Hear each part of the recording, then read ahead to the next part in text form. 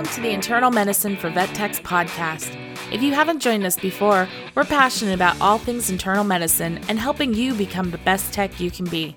We'll be discussing interesting internal medicine diseases, how to work closely with pet parents, and how to become the go-to tech in your practice. Now, let's start the show.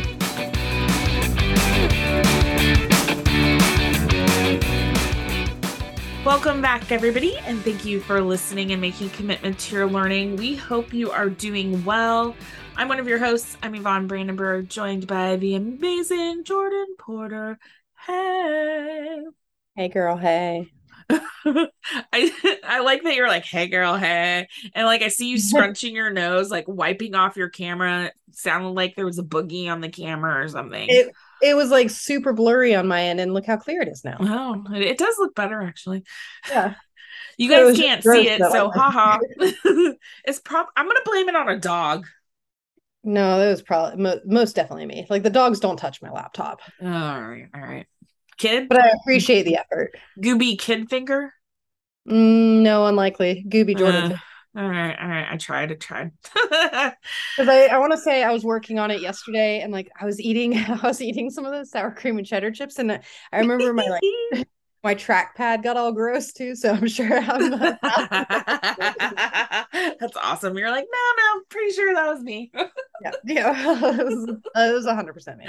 Oh my god, that's so funny. As I am a child who just drinks Red Bull and eats sour cream and cheddar chips. Oh my god, that's so funny because like I have like a bottle of water next to me that I refill throughout the day. Although I do have goldfish. Goldfish is one of my snacks. Like, so I did not eat the healthiest. a regular, like a normal lunch today. Oh. Before I haven't had lunch yet. I haven't had any water today. I've only had coffee, Red Bull. Oh my god, your heart's gonna explode. You're like, why am I so anxious? I don't know. Coffee, Red Bull. So we all know wait, so I just I just want people to realize. So last episode, 135, was at 7:00 this morning that we recorded it. I just gotten out of bed, so I sounded sleepy. It is now 1:00 in the afternoon because I'm going on a road trip, so I can't record next week. This is us with coffee, recording an episode, doing a CE, coffee, Red Bull, lunch-ish things. Mm-hmm. So, welcome to our world, guys. Yeah, I think when we recorded the first one, so last week's episode, like I was in the middle or in process of drinking my first cup of coffee. I haven't had a coffee yet. Yeah. I rolled out of bed and I was like, gymnastics, and then I came back, we recorded, then I went and then I ate lunch, then I went and got her, came back, had another cup of coffee, and then while we were doing the webinar, I was drinking a Red Bull. Oh my god. Sounds like we're technicians. Woo! But yeah, so we don't have a lot to catch up on other than we did do the monthly CE for the membership today, which was super cool. We talked about managing the DKA patient, and we had quite a few people there, which was really cool. Mm-hmm. And then next month we're doing it on Saturday the 10th, so September 10th, and we're going to talk about Addison's, which is also a really cool subject. So that'll be next month. If you're in the membership, so Internal Medicine for Vet Techs membership, you can always join us for our monthly CE. It's free for you guys. If you're not in the membership, you are still welcome to join, and it is RACE approved CE. You could just sign up, and if you join the newsletter, we'll send you emails about it as well. So know that if you go to internalmedicineforvettechs.com, we have information about our CEs and stuff there. But yeah, but that was today. That was fun. And now, we're gonna switch gears and talk about feline coronavirus.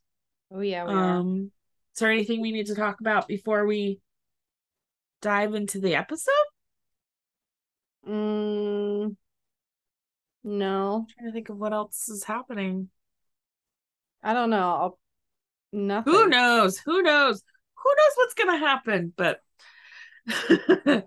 So this episode, we originally were like, oh yeah, feline canine coronavirus. And then as I got into the research aspect of doing notes for this episode, I realized, nope, these are going to be separate.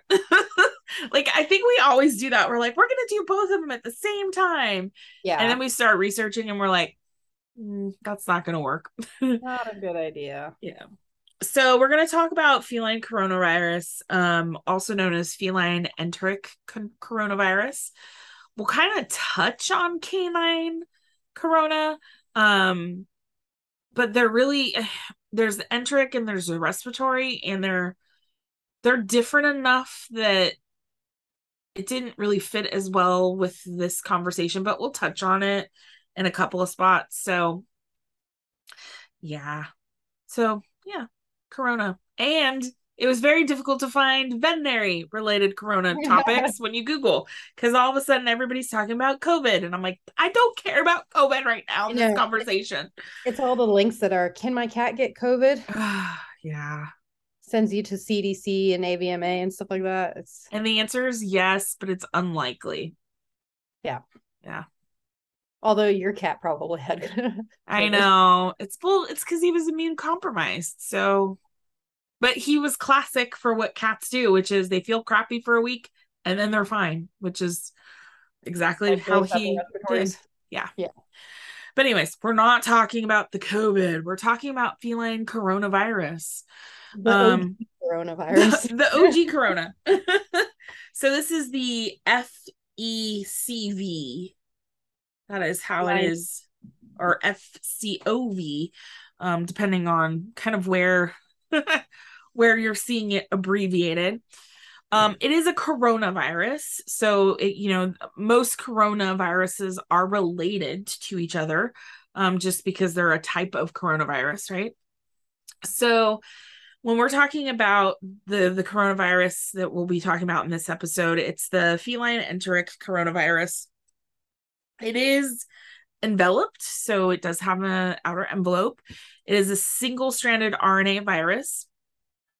It is highly prevalent throughout the world in domestic cats. I know when I talk to clients, I usually say pretty much every animal has been exposed, or every cat has been exposed to corona. And most of our patients are subclinical, so we never really see any clinical signs of the infection. If you do, typically it's just like this transient mild GI illness in kittens. So if I saw this in a kitten, I'd probably be like, oh, they ate something they weren't supposed to.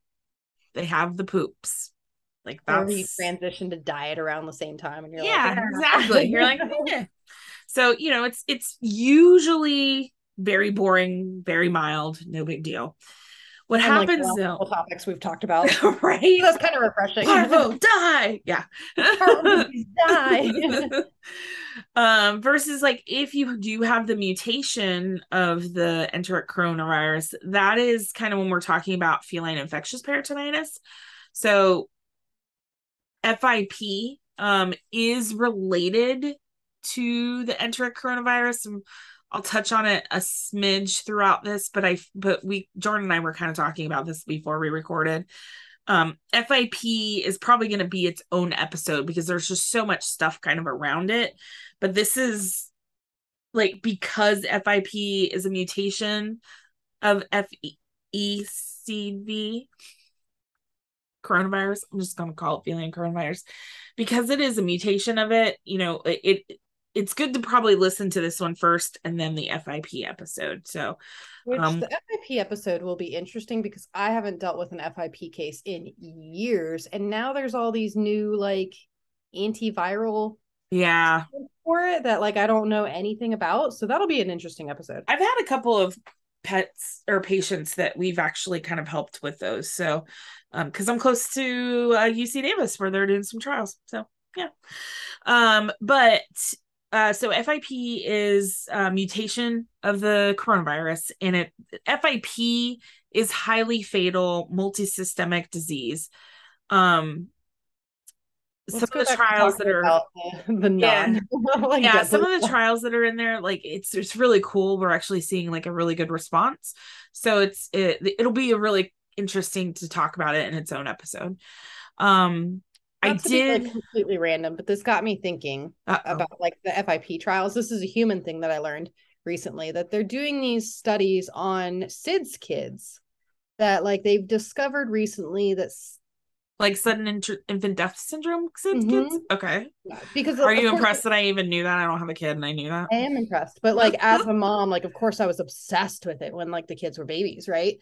But like I've learned recently that they've discovered that they think it might be caused due to a lack of hormone in the body that does stimulate you to wake up when you stop breathing. Oh, And interesting. so like if they can confirm it and like They can then they could supplement? potentially treat it. Yeah. Oh, interesting. It Isn't is that kind of cool? crazy. Like, Science.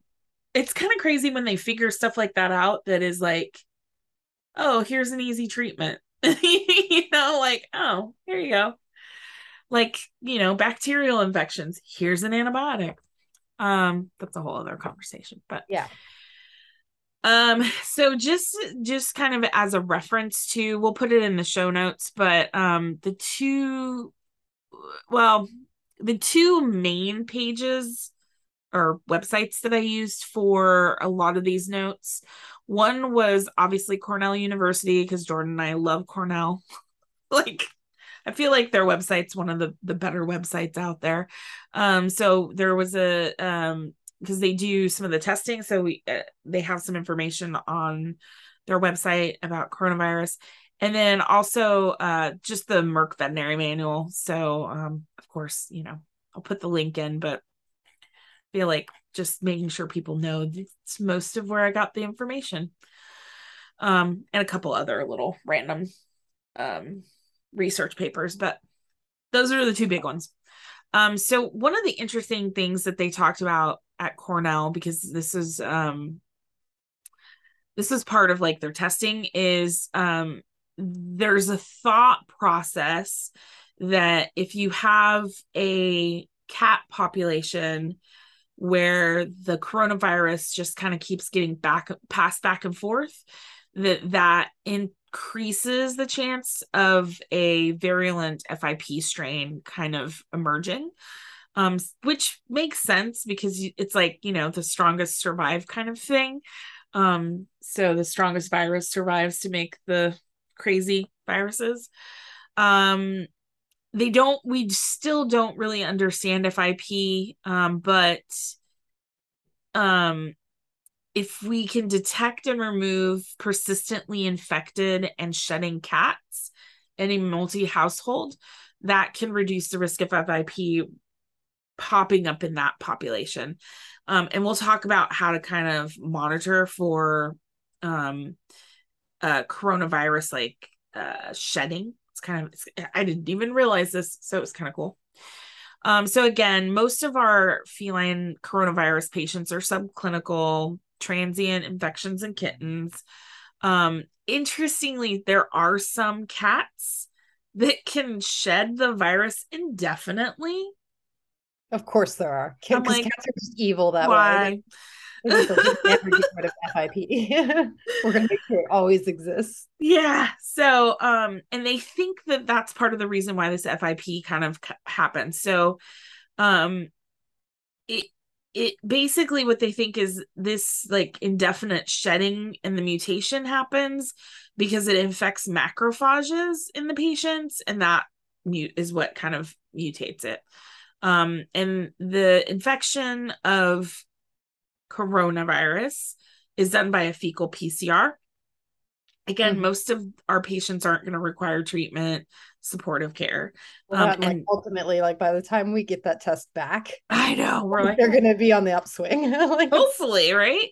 most of the time they are. Like if Yeah. we do suspect it and we like test for it, and then we're like, oh crap, pun intended. Then like, But bum. Yeah. And it's very, very, very uncommon for a coronavirus cat to actually die from the gastroenteritis. Again, it's mild, transient, no big deal usually. So that's just kind of one of those interesting things. Some more interesting info that I found in a research paper about coronavirus is, so coronaviruses in general are large enveloped. So they have the envelope, positive stranded RNA viruses. There have been 3 different ones identified in dogs. The COV type 1, 2, and then there's another one that they kind of recognized that actually may be related to feline coronavirus. So I think we kind of talked about it with parvo. The way, we can test for parvos because it came from dogs. Similar idea is we're thinking that the feline coronavirus actually came from dogs, which kind of makes sense, honestly, that it's not so virulent in cats because I think cats were a secondary host and not a primary, so it's not as virulent. And then in cats, the feline coronavirus, there's type 1 and type 2. Type 2 was interesting. That one, when they looked at it, like for DNA or not DNA, RNA, they saw that it was feline type 1 and canine type 2 kind of mixed together to create this feline type 2. So it's a combination of the canine and the feline corona. And so it's interesting that happens. Corona type 1 is more similar to feline type 1 than coronavirus type 2. So canine coronavirus type 2 is less similar to the feline version than the type 1. So, which is crazy. There's some other genes and genomes that kind of, they're thinking that FIP is caused by variants in some of the genes and the FCOV genome, which is, it's just interesting. I think the cool part is like there is more research being done on FIP. So more information's coming out, and especially with like the research being done on treatment, I think we're gonna see things come up soon that I think is gonna make it better for treating. So, anyways, that's the weird, interesting information that's researchy. So, fecal shedding. Dun, dun, dun. Speaking of, no. So it's crazy. Oh God. So feline coronavirus starts shedding within a week of the initial infection and can persist in high levels for 2 to 10 months. That's right, ladies and gentlemen. And high levels for 2 to 10 months. And at a lower level for an extended period of up to 24 months. So you're looking at like 3 years of just shedding this virus. And this is why almost every cat has been exposed to it. Yeah, for sure. And it's potentially intermittent. So that's one of the reasons why if you get a negative test, it doesn't guarantee that they aren't infected, which is super cool. And there's up to, or well, no, sorry, they say at least 13% of infected cats will shed the virus indefinitely. Yep. So it kind of makes me think of like the herpes virus in cats, Yeah. That's what I was thinking. Yeah. It's like you got it for life. Like, and it makes sense that this would be something that mutates. Because if you've got something forever in your system, the likelihood it's going to mutate is much higher. You know what I mean? Like, it's just, anyways, yay, viruses. We hate viruses. I'm over viruses. Like, honestly, after the last 2 years, I'm just over viruses. I know. God. So, the way cats become infected is through ingestion or inhalation of virus containing feces or through contact to fomites. So, litter boxes, grooming, housing, personnel, if we're not changing, gowns and gloves, we're spreading it. It is pretty fragile though. It's easy to kill it because it's just a single envelope. It's not crazy. But it can survive in dry environments for up to 7 weeks. So like a litter box, right? Or outside in the dirt. Um, if we have close contact between cats, so multi-cat household, catteries, multiple backyard cats, you can definitely see transmission of it. There is also transmission that happens from infected queens to kittens. Um, and kittens, if they're infected, tend to not start shedding until they're about 9 to 10 weeks of age. Um, but they've seen it as early as 4 weeks. And then it's like, good Lord, go viruses. They do see some of the virus actually start replicating in the oropharyngeal space, and you can have virus shedding for several hours to days in the saliva. So grooming, okay. Um, I just it kills me. It kills me that this is a thing. They can also the virus itself can also infect the epithelial cells of the villi in the intestines. And this can cause issues with absorption by causing destruction of some of those villi.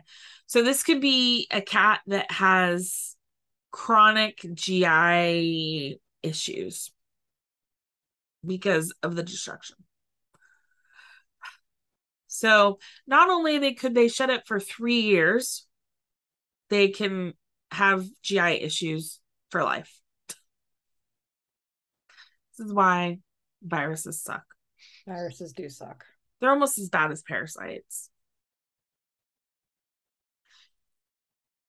So, kind of when we're talking to our clients to get history, it's, did we see some mild self-limiting gastroenteritis? Sometimes we can see vomiting and diarrhea that is either acute and severe or kind of chronic and not really, it doesn't really respond to treatment. And I think that's because we've got some potential damage to the intestines that's happening. But we can also see some upper respiratory issues with kittens. Again, because we've got the saliva and all that fun stuff involving kittens. As far as species, and obviously species is cat, breed can be any. Typically we'll see it in younger kittens compared to older kittens. Anything immune compromised, we can have issues. And we just, if we're talking about FIP, we have no idea like what causes it to be that. But again, think multi-cat houses, catteries, that kind of thing. As far as differential diagnosis, you're looking at any of the GI stuff. So, did the kitten eat something it wasn't supposed to? Like Jordan said, did we switch diets? So any of those GI parasites we're gonna look at. If it's respiratory, we're gonna see is it herpes? Is it some other upper respiratory infection? So we've got a couple of different things that are considered for our differential diagnosis. As far as like lab work, of course, we're going to do our full like internal medicine special. So, labs, we'll do a fecal screening because again, like any kittens, puppies, anything like that, we want to make sure we don't have concurrent disease. So intestinal parasites, all that fun stuff. Probably just deworm them to be safe, like we do most kittens. There's not really imaging or anything else that is specific for corona. The specific test for corona is a fecal test. It is a PCR test. Cornell University talked about when submitting these samples, because again, intermittent shedding, length of shedding, all that fun business. It's important to positively identify whose poop is whose. So making sure our fecal sample, we know who it's coming from, because they say that mixing the samples could potentially make an inaccurate result. I'm not exactly sure how that works, but I guess like if you get the poo sample that has no virus in it, it could be like, oh, there's no virus. So try to keep them separated. No, too young for that, Jordan. Yeah, too young for that. Must be. Say it again. You gotta keep them separated. No. Oh. What's that from? It's a song from the 90s. I mean, Anyway, like, I know 90s songs, but like I'm not going to go further into it because then it's like royalties and we can't afford that, Jordan. I'll wait till we're not recording anymore and then I'll sing it to you. then you'll educate me on something. You know, like the people that know the song right now are just like, yes, and they're singing it in their head, maybe even out loud. But anyways, the other thing about the fecal PCR tests that Cornell was suggesting is really taking it with a grain of salt and interpreting it very cautiously. Because again, cats can shed intermittently, or if they're recently infected and they're not shedding at all yet, we could get positive or negative results. So it's frustrating. If you are trying to identify a chronic shedding carrier, they should have multiple tests over an 8-month period that are positive. A cat that's tests negative on monthly tests, that's right, once a month over a 5-month period of time, can be considered a non-shedder. 5 months. Yeah, once a month for 5 months. Those fecal PCRs are not cheap. No, they're not. I don't know anyone who has followed this protocol. Well, again, it kind of goes back to one of those things where it's like by the time we get the result, like they're already better. And what pet parent, like we can hardly get pet parents to continue medications once pets have improved, let alone continue checking a poop sample when the cat's fine. Yeah. I mean, I think like for me, like this is that like responsible cattery person. But then again, like that is so many cats, right? Like anyways, that is how to know if they're a long-term shedder or not. So, which is crazy. If we're suspecting FIP from a patient, this can be done on fluid, plasma, all that fun stuff. We'll talk about that more in depth in the FIP episode. But it is a little bit different than our fecal PCRs. And again, it may or may not show up in the fecal PCR for an FIP cat. So there's that.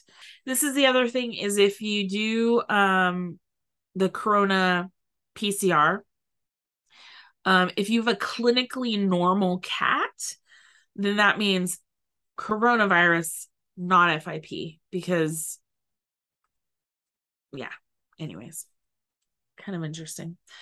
As far as like how hospitalization and treatment, again, most of these are so mild. It's just symptomatic treatment.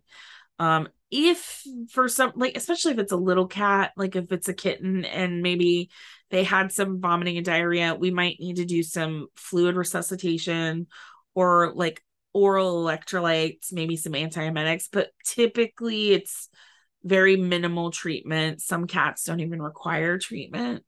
Some cats, it's like, yep, that's what it was. Cool. And for coronavirus specifically, there is no antiviral therapy for corona. So there's that.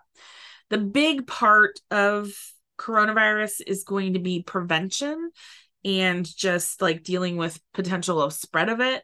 So this is where having that client communication is going to be huge, especially if they have multi cats in the household, or cattery, or if you're working in a shelter situation, right? Like that's where you're gonna deal with this, or a rescue, especially rescue organizations. Like, I mean, huge. also to probably feral cat colonies and yeah.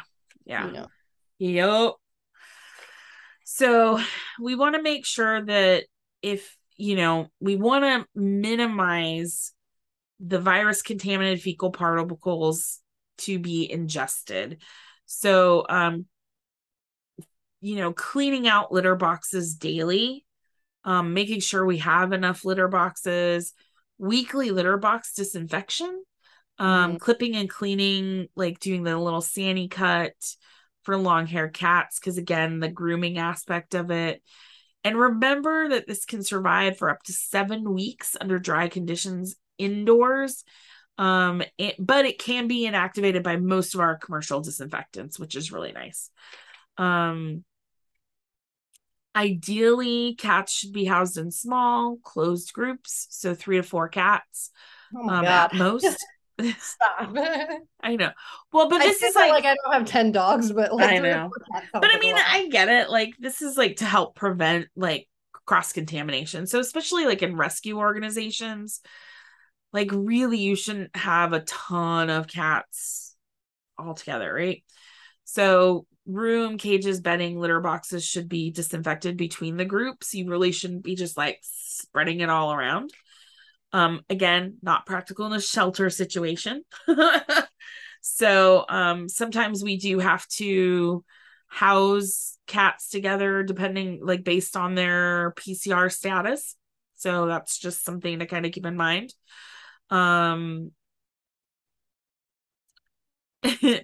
In catteries, if you have seropositive cats, they should only be mated to other seropositive cats, and seronegative to cats to seronegative cats, which is crazy to me. Seropositive, or kittens born from a seropositive mating are typically protected from infection up until about 6 weeks of age. So then, we just have to understand that and potentially, start vaccinating them a little bit earlier. If you've got new cats that are being introduced into a cattery or breeding program, you really want to make sure we test them and make sure to keep like seronegative and seropositive cats separated. Ideally, there is a quarantine period between them as well. So for the vaccine, there's an intranasal feeling coronavirus.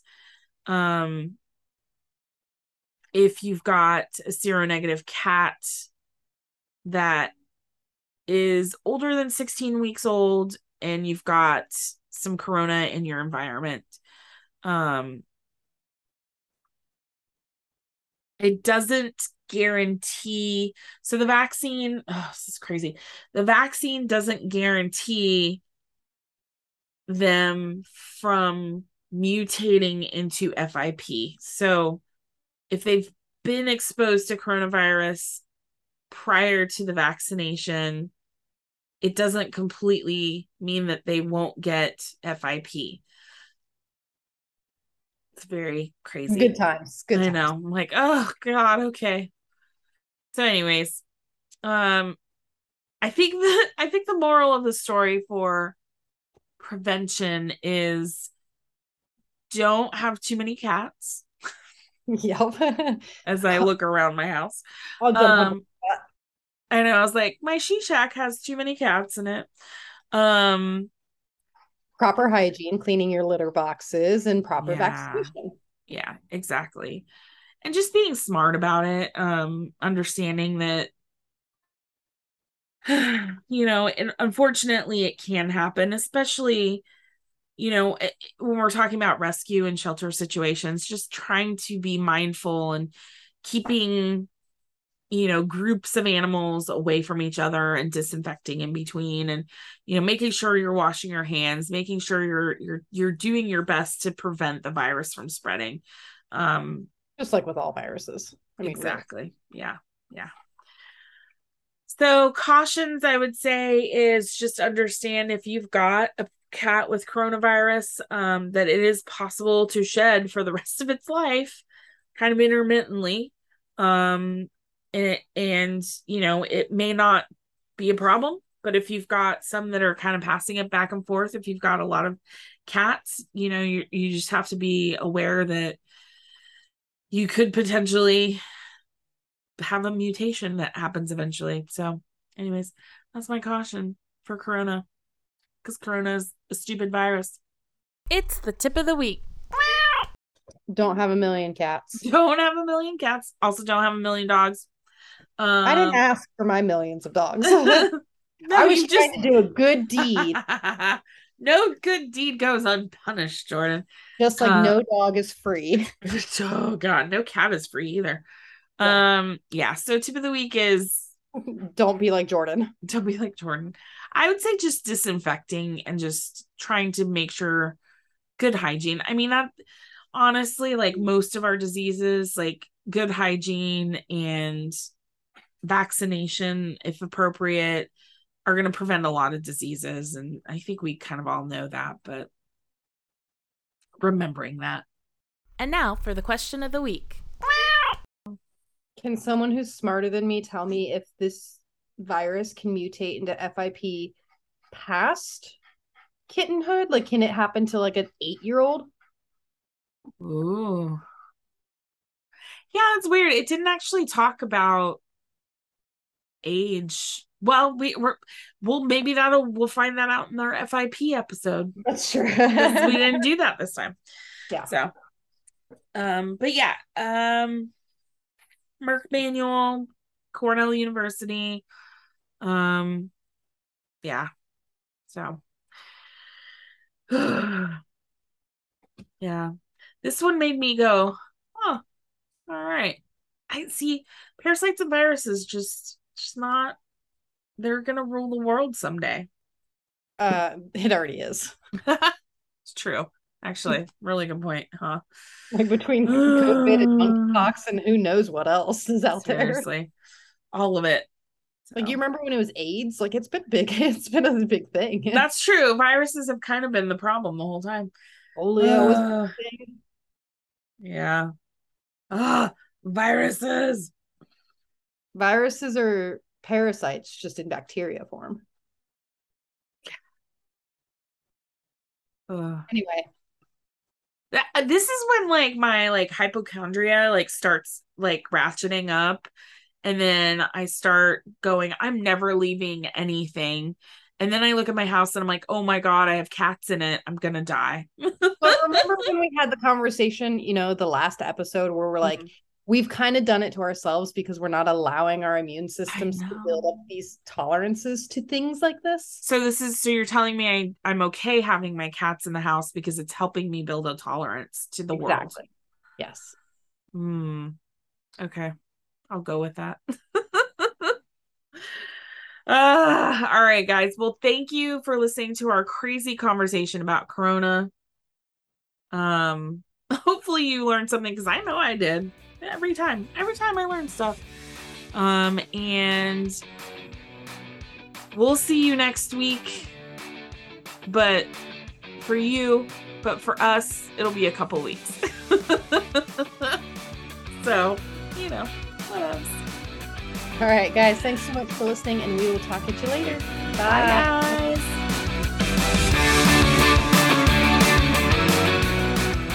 Thank you for listening to today's episode of the Internal Medicine for Vet Techs podcast. If you like what you heard, we'd love for you to share with someone you think might enjoy the podcast, and make sure to subscribe so you never miss an episode. Want to give us a boost? please leave a review on iTunes or your favorite podcatcher, and we'll be sure to say thank you. Find out everything about us at internalmedicineforvettechs.com. Talk to you next week. Bye.